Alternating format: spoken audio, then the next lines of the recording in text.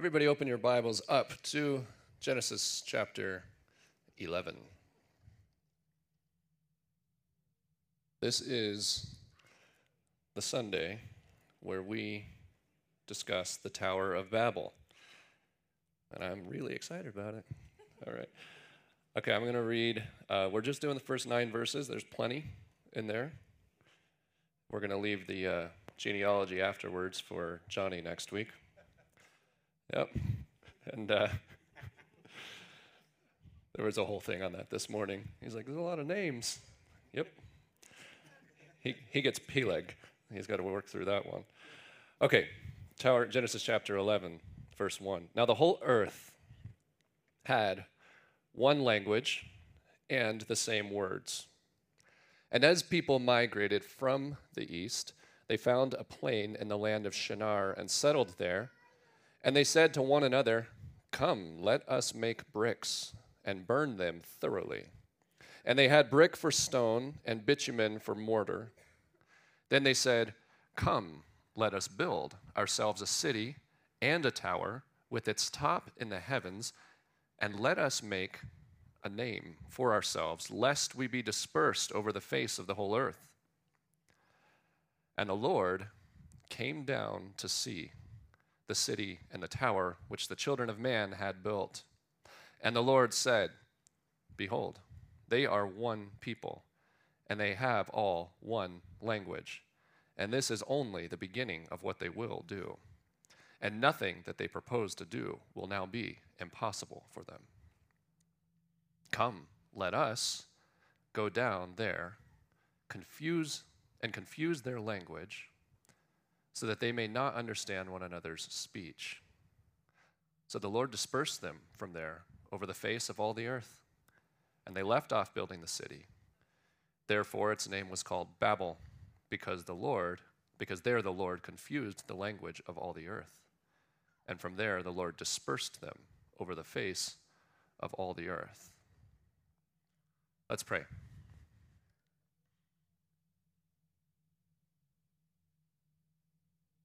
Dear Lord Jesus Christ, you Son of the living God, have mercy on us, Lord Jesus. We are sinners.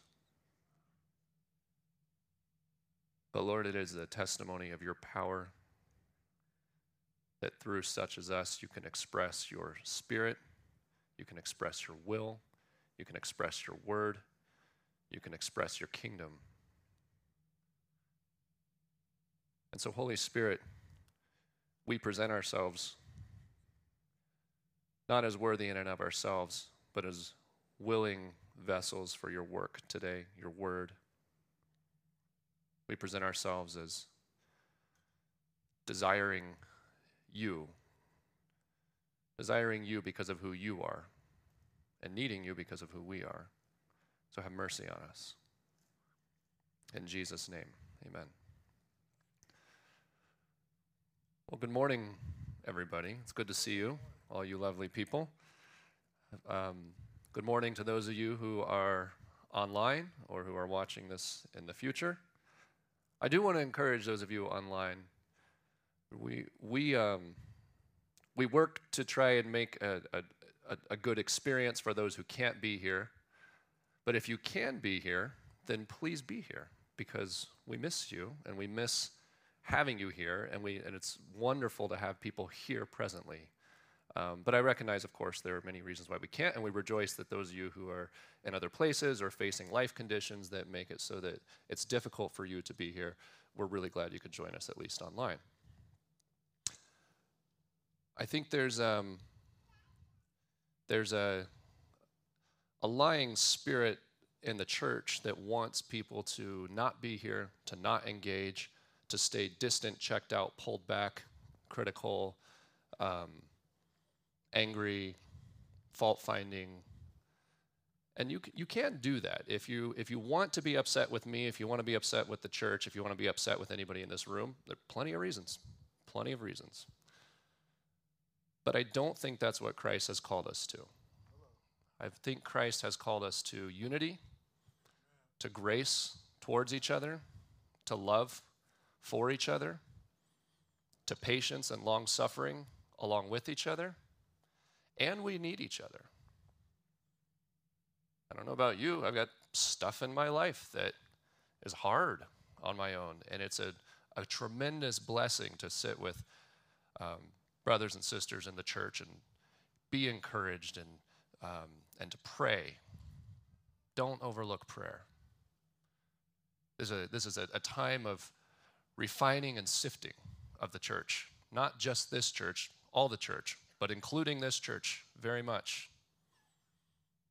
So by God's grace, we can rise to that, but sifting doesn't feel good and refining doesn't feel good. Does it? I think almost everybody here could raise their hand and say, yeah, something's going on. So in that, we'll continue to stick tight to Scripture. We're going to look for the gospel and the truth in Scripture always, and it's here today. Let's talk about the Tower of Babel. This is one of the oldest and most confusing stories in Scripture. It's a really, really strange passage. Dan Rundio was texting me last night saying, how's it coming? Because he knew it was about 10:30 p.m. and I should probably be, starting to collect some thoughts on what I'm going to be saying in the next 11 hours.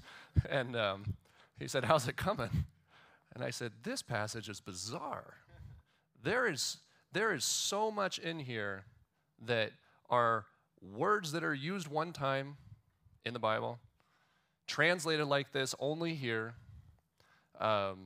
weird allusions in the rest of Scripture that sort of reach back to this event, but you can't figure out why they're placing it where they are. And then when we get other explanations in Scripture about this event, then they're strange. They're really strange.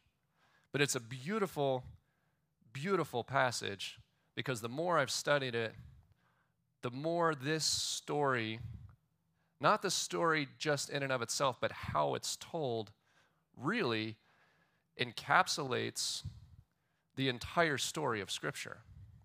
And that was not lost on the biblical writers, and it certainly wasn't lost on the Holy Spirit as he inspired those writers, because it's a consistency through Scripture all the way to the very, very end. So let's get into it. Babel. Words only here. Babel. Babel is actually Babylon. Babylon is a city name, which roughly translates to the gate of the gods, something like that. But here in this, and Babylon is called Babylon all through the rest of Scripture, but here and only here, it's Babel. It shows up in the previous chapter. If you recall, the nations descended from Noah, and when Brian explained this in chapter 10, verse 8, it says, Cush fathered Nimrod, and he was the first on the earth to be a mighty man. He was a mighty hunter before the Lord, therefore it is said, like Nimrod, a mighty hunter before the Lord. There's always something when something's repeated like that. The beginning of his kingdom was Babel, Erech, Akkad, and Calneh in the land of Shinar. So he's the guy who built not just one major civilization and city, but multiple civilizations and cities in one region that is today present-day Iraq. And I went thoroughly down the rabbit hole of what each of those cities are and where they are. Some of them we still know exactly where they are. Babylon, of course, is a major, major city. Nineveh is in there. There's a lot. But then there's these weird mysteries around it, like Nimrod. Who is he? What does his name mean? We use it like an insult sometimes, but I read academic papers on where does this name come from? It doesn't translate in Hebrew. And the answer is nobody's sure. There was an ancient name for one of the cities and for the region of Murad, and Nin means king. It could mean king of Murad, Nimrod. That makes sense. It may not be correct, but it's not important. So this guy establishes this city. And it says specifically that they're coming from the east. Well, where were they coming from? Why were they east of Shinar? Well, what happened right before this? They got off the ark. Now, what's funny about that is we're told, well, the ark landed in the mountains of Ararat, which are north of Shinar. So we think, but it could be, and I think, that what they refer to in the mountains of Ararat, 4,000+ years ago, may not be exactly what we're calling the mountains of Ararat. I think the mountains of Ararat are to the east of Shinar, the mountains in Iran. And if we ever find the ark, which we probably won't find them north of Shinar, which is where they keep looking, if we ever find the ark, and there are some people who believe, and I haven't studied this deeply, who believe that the finding of the ark will be an important element in drawing people to the Lord in the end times. I don't know. But if we do find it, I think we'll find it east of Shinar because it says they're coming from the east. That's just an aside there.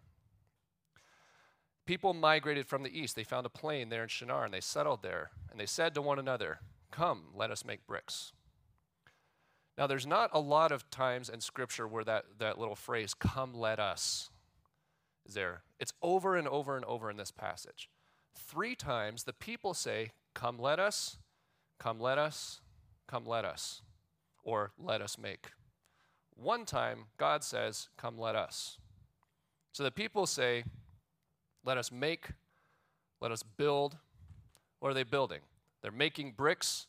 They're building a city and a tower. Why? Because they're making, as they say, a name for themselves. They're making a name for themselves, lest we be dispersed. It's another word. It's a weird word. That word shows up here 3 times, not so much in other places, and I'll talk about where they are. Because sometimes you can find a trail of breadcrumbs through Scripture where you get a word or a phrase that's kind of anomalous, that's repeated here, and then referenced here, and all of a sudden you go, oh, there's a reason he's repeating that in a different book, in a different passage, because it calls it back to this event. So the people are saying, let us make, let us build, let us make bricks, let us build a city, let us build a tower. Well, what kind of tower? A tower that, depending on how your translation has it, says, with its top in the heavens.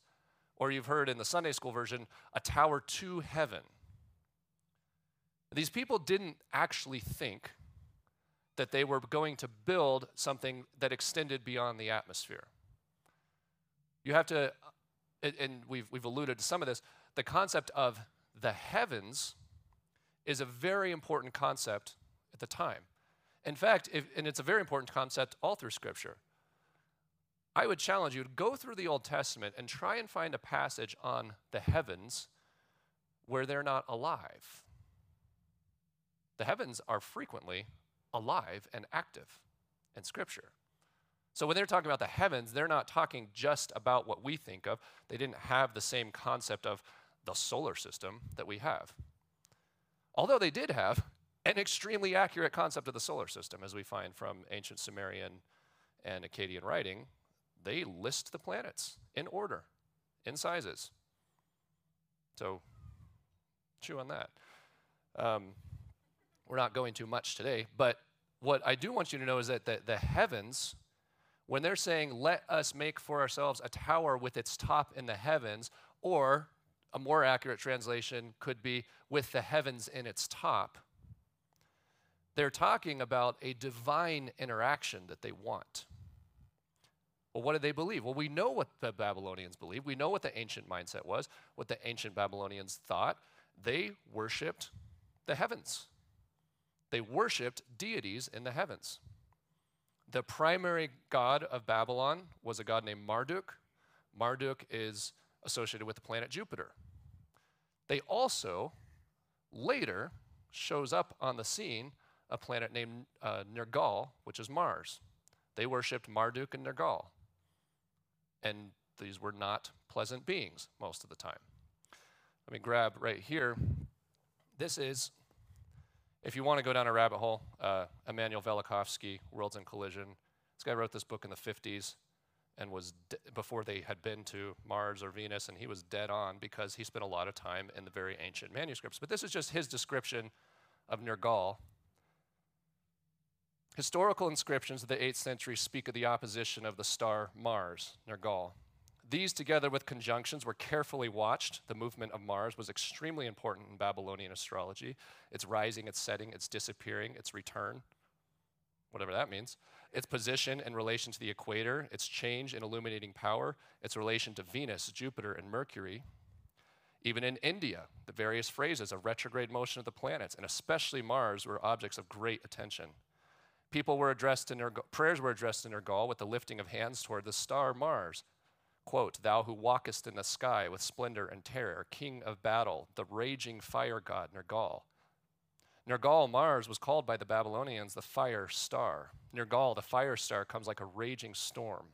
He's called the burner and the light of flames from heaven and the lord of destruction.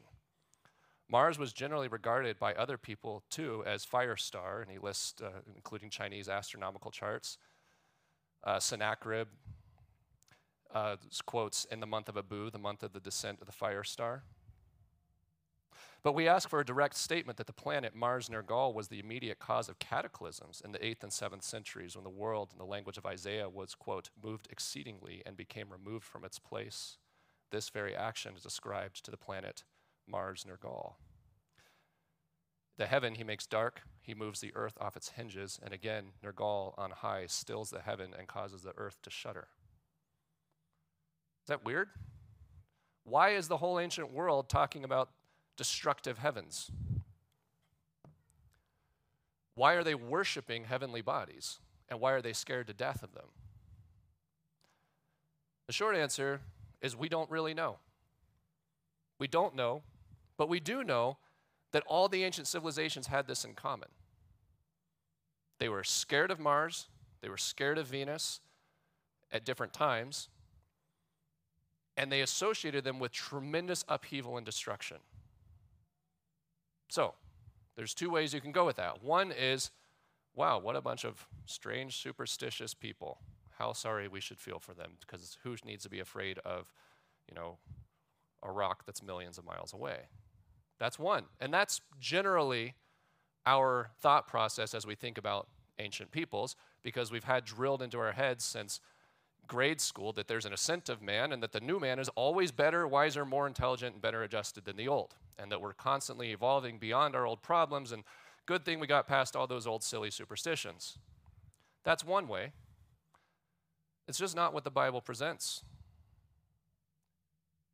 What I have come to respect as I've studied a lot of these ancient documents, and people like Velikovsky who've studied them far more in depth than I have, is they were on to something. And whatever they were dealing with is just something that we can be grateful we're not directly dealing with. Because they literally worshiped the heavens because they were scared, because they accredited tremendous catastrophe, tremendous earth-shattering upheaval, destruction, destroyers of people, global fires, global floods. They blamed the heavens. And when they describe what these heavens looked like, there are ancient writings that talk about Venus rivaling the brightness of the sun.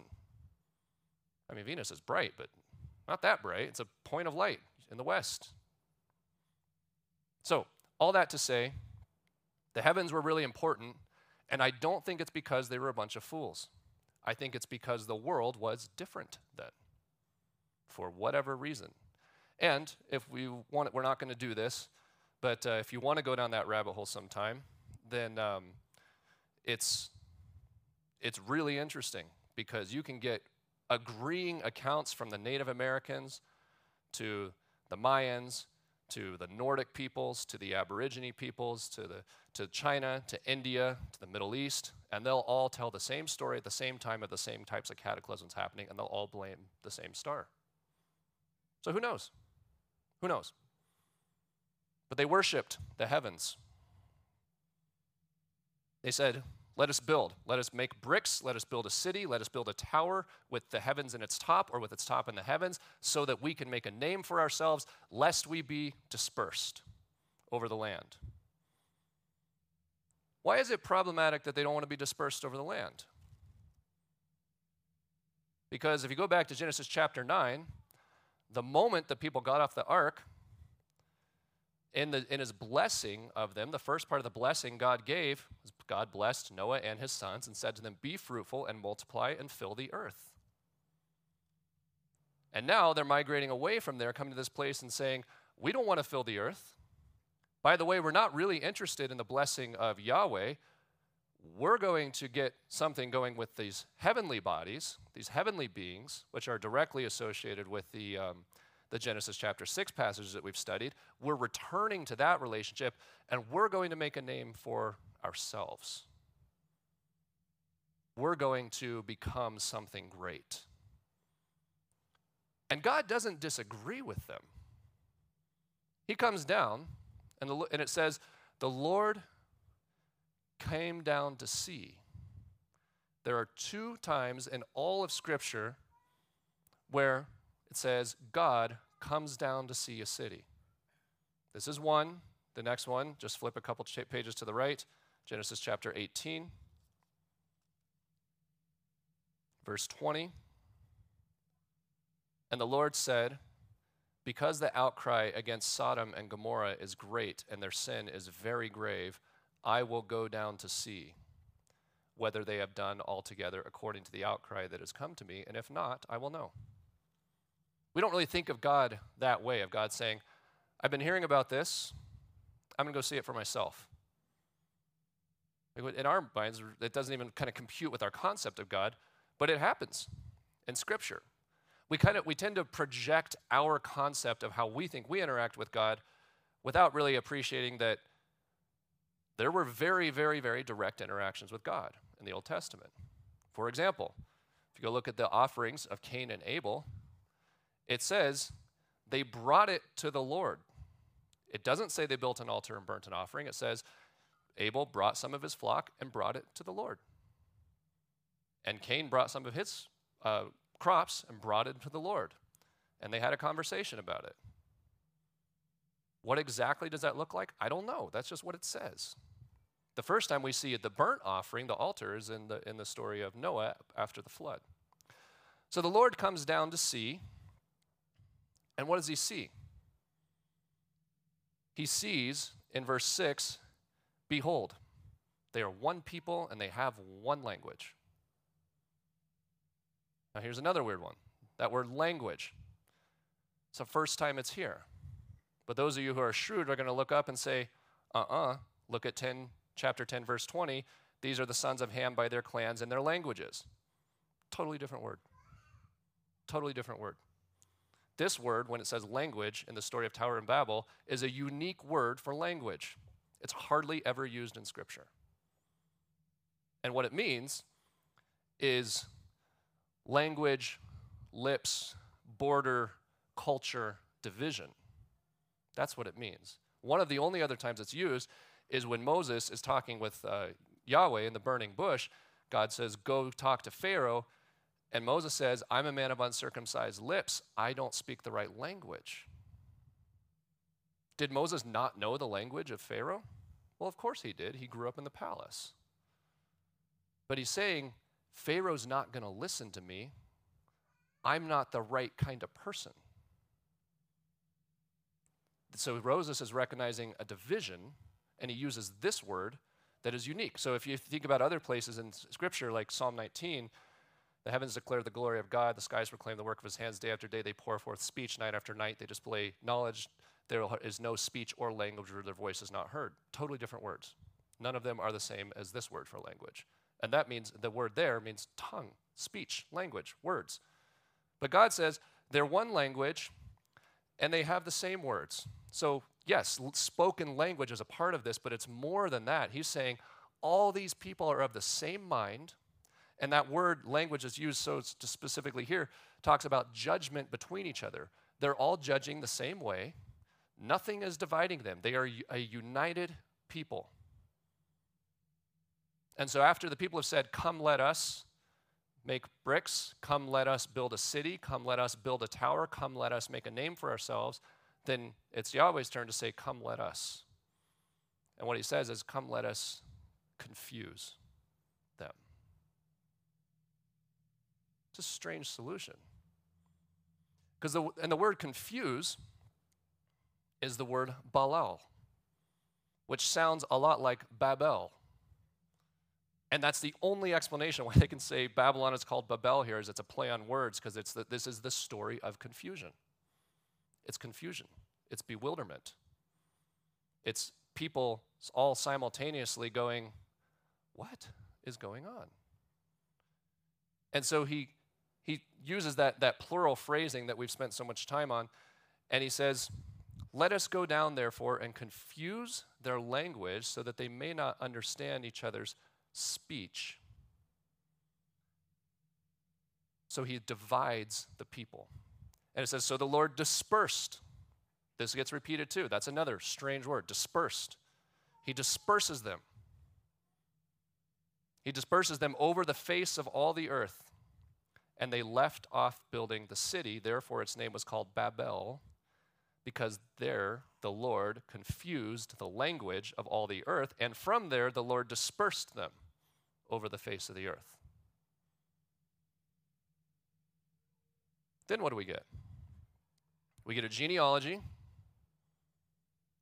and then this guy named Abram. This is the story of the history of what God is doing with humanity. But first there's this flood, and then the people are united, and he says, no, you can't be like that. And to us in this vacuum, it's confusing. It is a story of confusion, and we're going, what's happening here? Well, fortunately, it's explained to us. And it's explained to us by Moses. So turn to your right to the book of Deuteronomy. First, we're going to talk about, so Moses, in the book of Deuteronomy, what he does is he runs back through the history of the people of Israel to time immemorial, all the way back to the beginning, and says, here's where you came from. First, start with me in Deuteronomy chapter 4, verse 19. And he's talking to the Israelites. And beware, this is a warning, beware lest you raise your eyes to heaven, and when you see the sun and the moon and the stars and all the host of heaven, you be drawn away and bow down to them and serve them, things that the Lord has allotted to all the peoples. So this is what Moses is saying to them. He's saying, don't look too closely to these gods in the heavens, because you'll start worshiping them. And they're not for you. They're for other people. And that flies absolutely in the face of everything we know from postmodern American Western evangelical Christianity. What? Gods? Other people? Allotted? What is this? What's going on? And I know we've talked about this some, but I'm trying to bring it full circle for you. That's what he says here. He says, be careful. If you start looking here, you're going to start worshiping these gods, and those are not your gods. Those are not for you. Then you skip down. It says, if you do this, verse 26, it says, I call heaven and earth to witness against you today that you will soon do this. You'll perish from the land, and the Lord will scatter, and that word is that strange word, disperse you among the peoples, and you will be left few in number among the nations where the Lord will drive you. He's saying, as soon as you turn from me and to these gods of heaven, the same gods that Babel tried to build a tower to, and I dispersed them, as soon as you turn towards them, I'm going to disperse you. And I'm going to disperse you among those nations. So there's that. Stay in Deuteronomy, flip over to Deuteronomy chapter 29.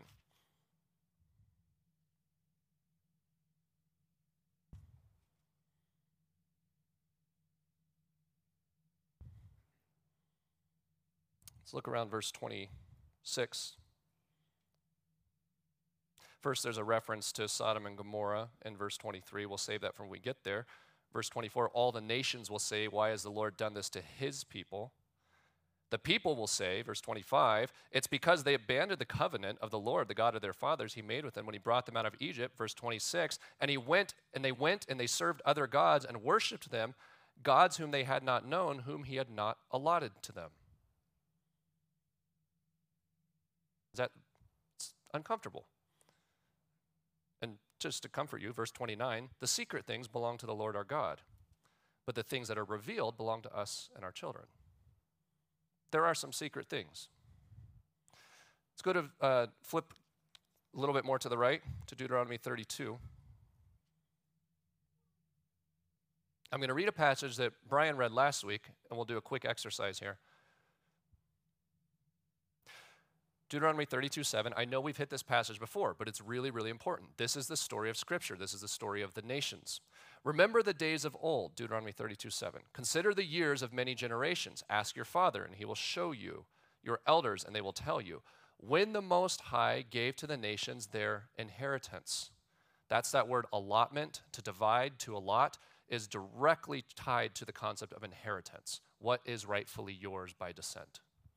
When the nations, or when the Most High gave the nations their inheritance, when he divided mankind, he fixed the borders of the peoples according to the number of the sons of God. Whose Bible says the sons of Israel? Most.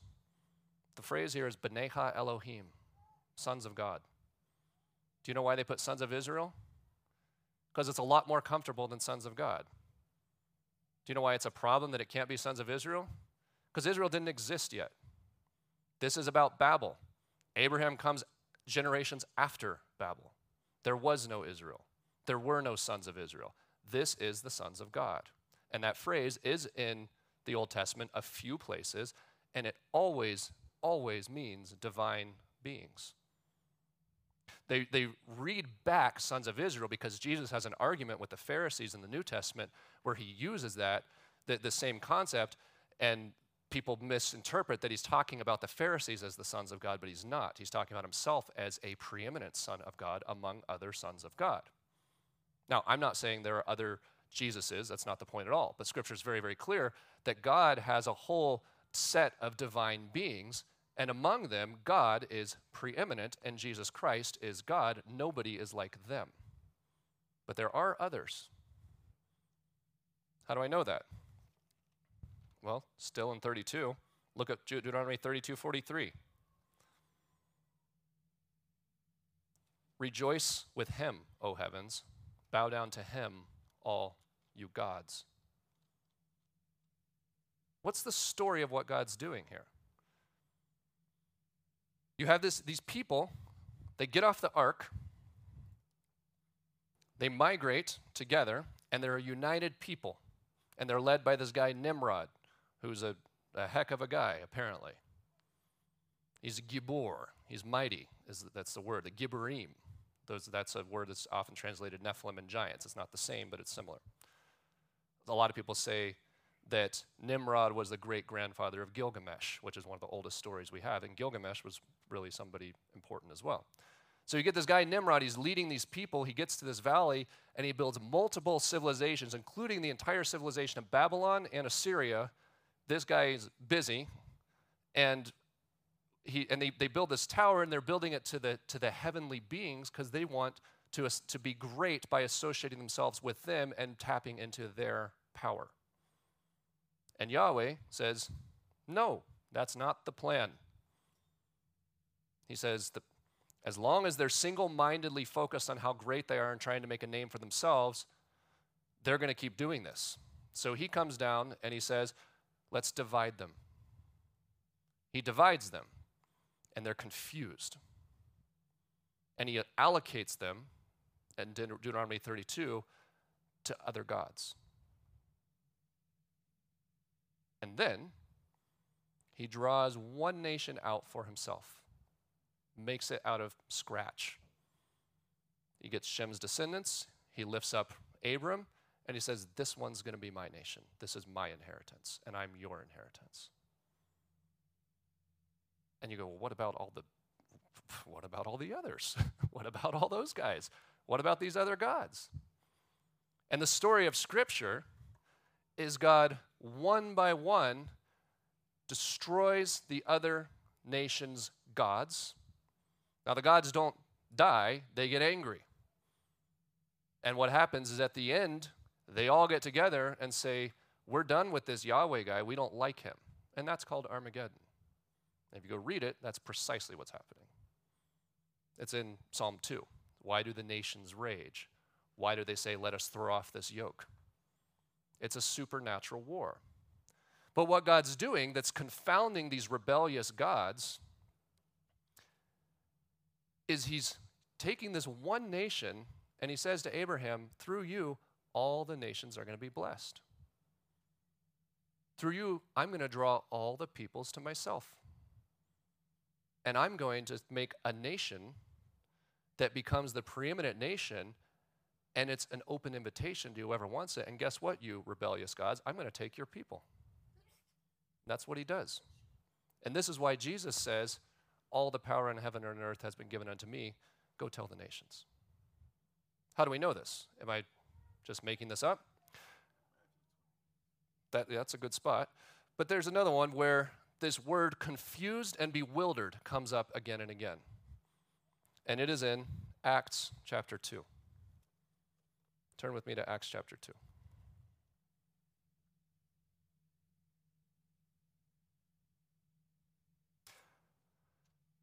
Starting in verse 1. When the day of Pentecost arrived, they were all together in one place.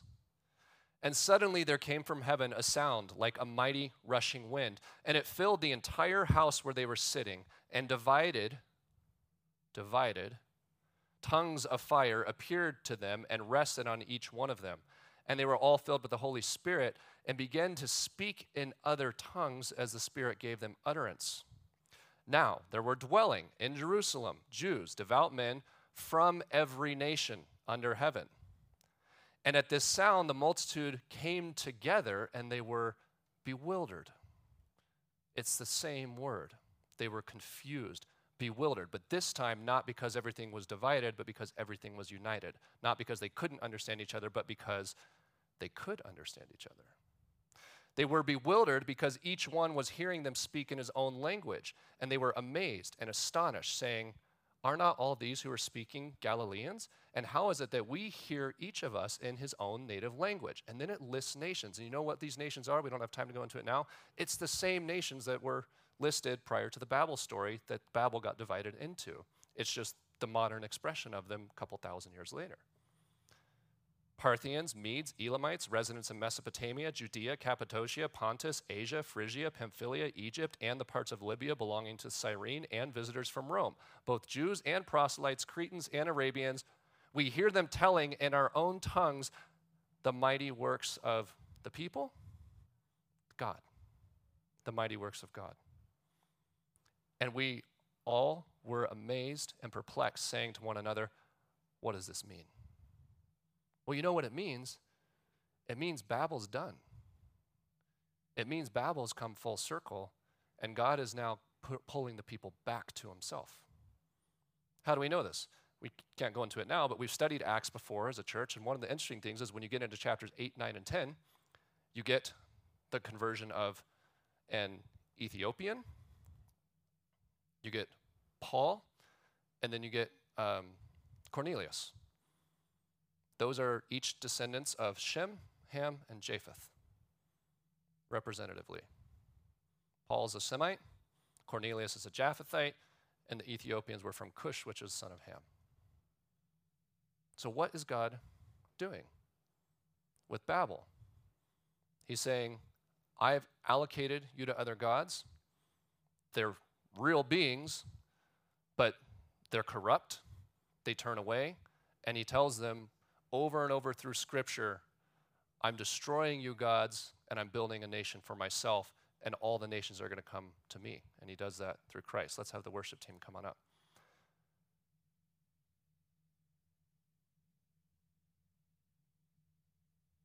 There's a passage. Let's go to Revelation. I told you we were going to go to the end here. Let's go to Revelation chapter 7. I want to show you something awesome here. If you read Revelation, by the way, if you haven't read Revelation, sit down and read it. It's not that long. It's amazing. And read it and ask yourself about the nations, because the whole thing's about the nations. But if you go to Revelation 7,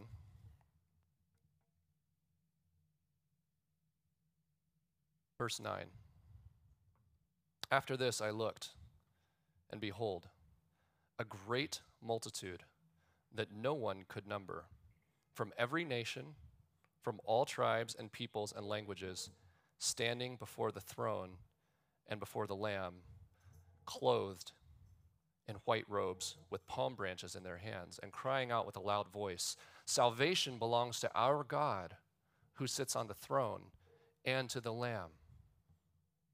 Has their tone changed a little since Babel? Yeah. Now they're not looking to the other gods. And all the angels were standing around the throne and around the elders and the four living creatures, and they fell on their faces before the throne and worshiped God, saying, "Amen. Blessing and glory and wisdom and thanksgiving and honor and power and might be to our God forever and ever.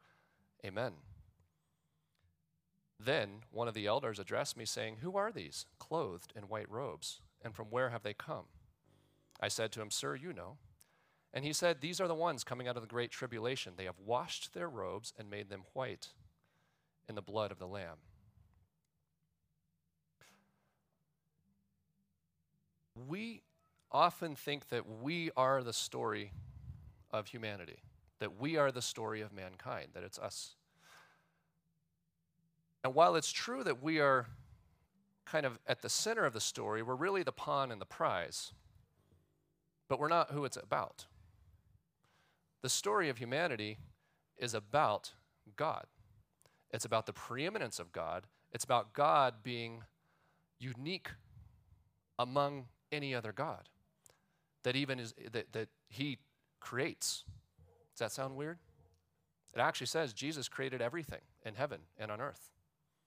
You go read 1st and 2nd Peter, it says the heavens rebel and melt in the final days. And it says the heavenly hosts melt. I don't know what that's going to look like. I don't think we can conceive of it. But Peter's very clear that this is a divine war that's going on.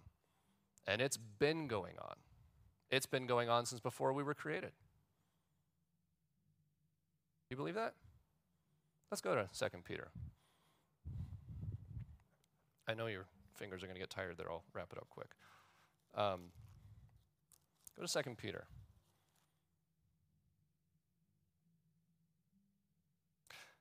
Second Peter 3, verse 5.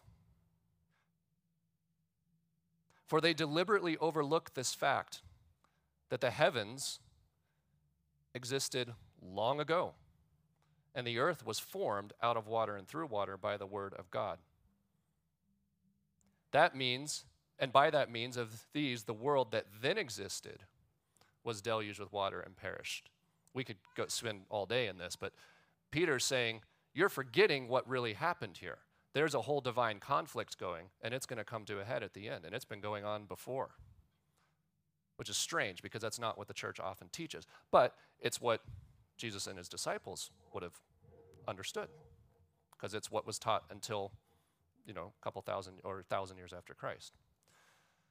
So there's a story of humanity, and the story of humanity is not about people, it's about God, and it's about his preeminence, and he's using us to show that. And here's what that means. It means not one of you got here today by yourself.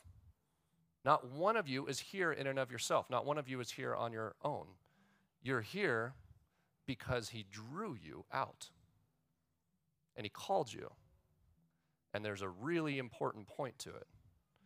Every one of you is here as a testimony to the power of Almighty God and his power. And you are a walking, living testimony of his power to overcome the influence and corruption of rebellious gods that then turn us into rebellious little demigods running around thinking we're God. It's pretty much it, isn't it? Now, if you don't know what I'm talking about, if you're going, well, I'm here because I walked here because I was curious, and yeah, I drove my car, and I'm wondering how I got here, and now I'm wondering when I can leave. If it's not computing when I say you're here because God drew you, then let's take this first song, we worship, and then I'm going to come back and lead us in communion and show you a really interesting cherry on the top of this story. Ask God if he's drawing you. If God's God, if it's this God, if he's real, if he comes down to see, and if he's doing this and he's interested in what we're doing, then he's here. That's what the Bible says. And you can talk to him, and he listens, and he responds in your spirit if you'll listen to him. And that's why we worship. We don't worship just because singing together is a fun cultural colloquial thing that we do. We worship because we're collectively acknowledging God and what he's done. The same God, this God, saving us out of the nations. Hardly any of us in here are Semites. A lot of us are Japhethites, some Hamites. And so we're here as a testimony that Babel's over. The division's over. And any division that we feel between us is just a false remnant and a lie, because he's united us in Christ. Let's worship together, and I'll come back and close us. Okay, I'll take a few minutes, because we've brought this full circle, but we haven't really brought the power of this home yet. So I want to show you something. That passage we read in Revelation, chapter 7. Remember those people from every tribe and tongue and nation? And they were identified as the ones coming out of the great tribulation. They have washed their robes and made them white in the blood of the Lamb. There's a word that means to wash, to make white, and to refine. And it's a strange word, and the Revelation's in Greek, but it's a word that translates from the Hebrew of the Old Testament. And that word is Laban, to wash and to make white. And there's two places in Scripture where it doesn't mean Laban, it means something else. It means to make bricks and burn them. Isn't that strange? The people come to Babel, and when it says, "Come, let us make bricks and burn them," they're using the story is being told in a way that's using the same word that also means to wash and to make white and to purify. And the only other place that word is used to make bricks is when the people are in slavery in Exodus chapter 5, which has a ton of references to this. And it says the people, the Jews in Exodus were dispersed through the land of Egypt, same word as Babel, to go gather straw to come back and make bricks. And that the slave masters beat them and said, "Where are the bricks? Why aren't you making bricks today like you made them yesterday?" And then we get that same concept lifted out and said, or you can be washed and purified. How do we know it? Well, Paul brings it full circle for us. He brings it full circle for us in a passage we go to all the time, Romans chapter 8. Go to Romans 8, right around 14. I'll read it for you if you don't want to turn there.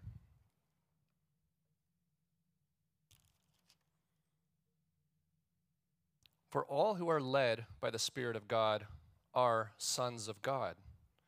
For you did not receive the spirit of slavery to fall back into fear, but you've received the spirit of adoption as sons, by whom we cry, Abba, Father. The Spirit himself bears witness with our spirits that we are now children of God. And if children, then we are heirs, heirs of God and fellow heirs with Christ, provided that we suffer with him in order that we may be glorified with him. So you have a choice. What he's saying is, you haven't been called back to slavery. You've been called to a new inheritance. What was the old inheritance? What were we previously allocated? Other gods. And what did those gods do? They enslaved us. They enslaved us, and in the case of Israel, literally beat them into making bricks and building cities. That's what Israel did in slavery. They built cities and made bricks. Just like we had thought we wanted to do at Babel, let's go build a city, let's make bricks. Let's build a city, let's make a name for ourselves. We want to have a great name, like the great men of the earth. There's one place in Scripture where God says, do you want a great name like the great men of the earth? I'll give it to you. You know who he says it to? He says it to David in the Davidic covenant. He says, I will give you a great name like the great men of the earth, like Nimrod. I'll give you a great name like the great men of the earth, but I'm going to do it through your descendant. Everything we wanted at Babel that we were going to take for ourselves, God has provided to us through Christ. And we have a choice, and we can walk on one side of it or on the other side of it. Here's the elements we're talking about. In Babel, you have confusion, and in Christ you have clarity. In Babel, you have dispersion and division. In Christ, we have unity. In Babel, you make bricks and burn them and build cities and slaves. In Christ, you're washed and cleansed white by his blood. In Babel, you have slavery. In Christ, we have an inheritance. An inheritance, remember? For all who are led by the Spirit of God are sons of God. For you did not receive the spirit of slavery to fall back into fear, but you've received the spirit of adoption of sons. And the Spirit himself bears witness with our spirit that if we are children, then we are heirs. We have an inheritance. In Babel, we have a name that we try to make for ourselves. And in Christ, we have his name, the name above every name. That's the story of Scripture. That's what he's doing.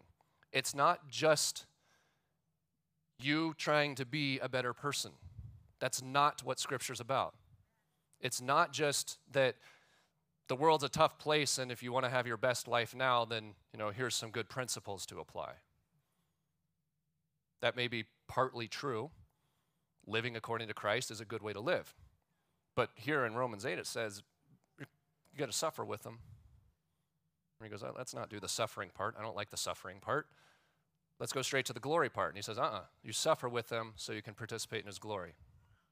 So in Scripture, the truth of Scripture is not about us trying to manifest to become our best self. It's the opposite of that. It's that God is manifesting himself through us because he's showing what kind of God he is. And in doing so, he's systematically defeating and crushing all the rebellious gods. And that's why they hate you. They hate you. The other gods hate you. And they actively work to destroy you and lie to you and oppress you and break you down and divide you and do anything they can to make sure this isn't what happens in your life. That's the battle we're fighting. You think it's the people around you who aren't treating you right, or you think it's your own problems. That's not our battle. Our battle is against powers and authorities and principalities and kingdoms. And they're capitalizing on the corruption that they've encouraged us into that started in Eden. And they want us to be a nobody. They want us to be dispersed. They want us to be theirs. And in fact, in Armageddon, they want us to be on their side. They want us to be rejecting and raging against God, the true King. But Jesus says that his kingdom is available to us if we choose it. He doesn't have slaves. You choose it. And you can be not just a servant in the kingdom, but an heir to the kingdom, a child of the kingdom. And he paid for it. Everything that we have in Christ is everything we thought we could do for ourselves in Babel, and God said, I'm going to show you a better way that actually works and that's true. And I'm going to release you from the oppression of those gods who hate you. That's a pretty cool story, isn't it? I don't know why we leave so much of it out. We shrink it down and we think that the Bible is just, if you ask Jesus, he'll come live in your heart and help you do a little better. That's not completely false, but that's just a fraction of what's really going on here, isn't it?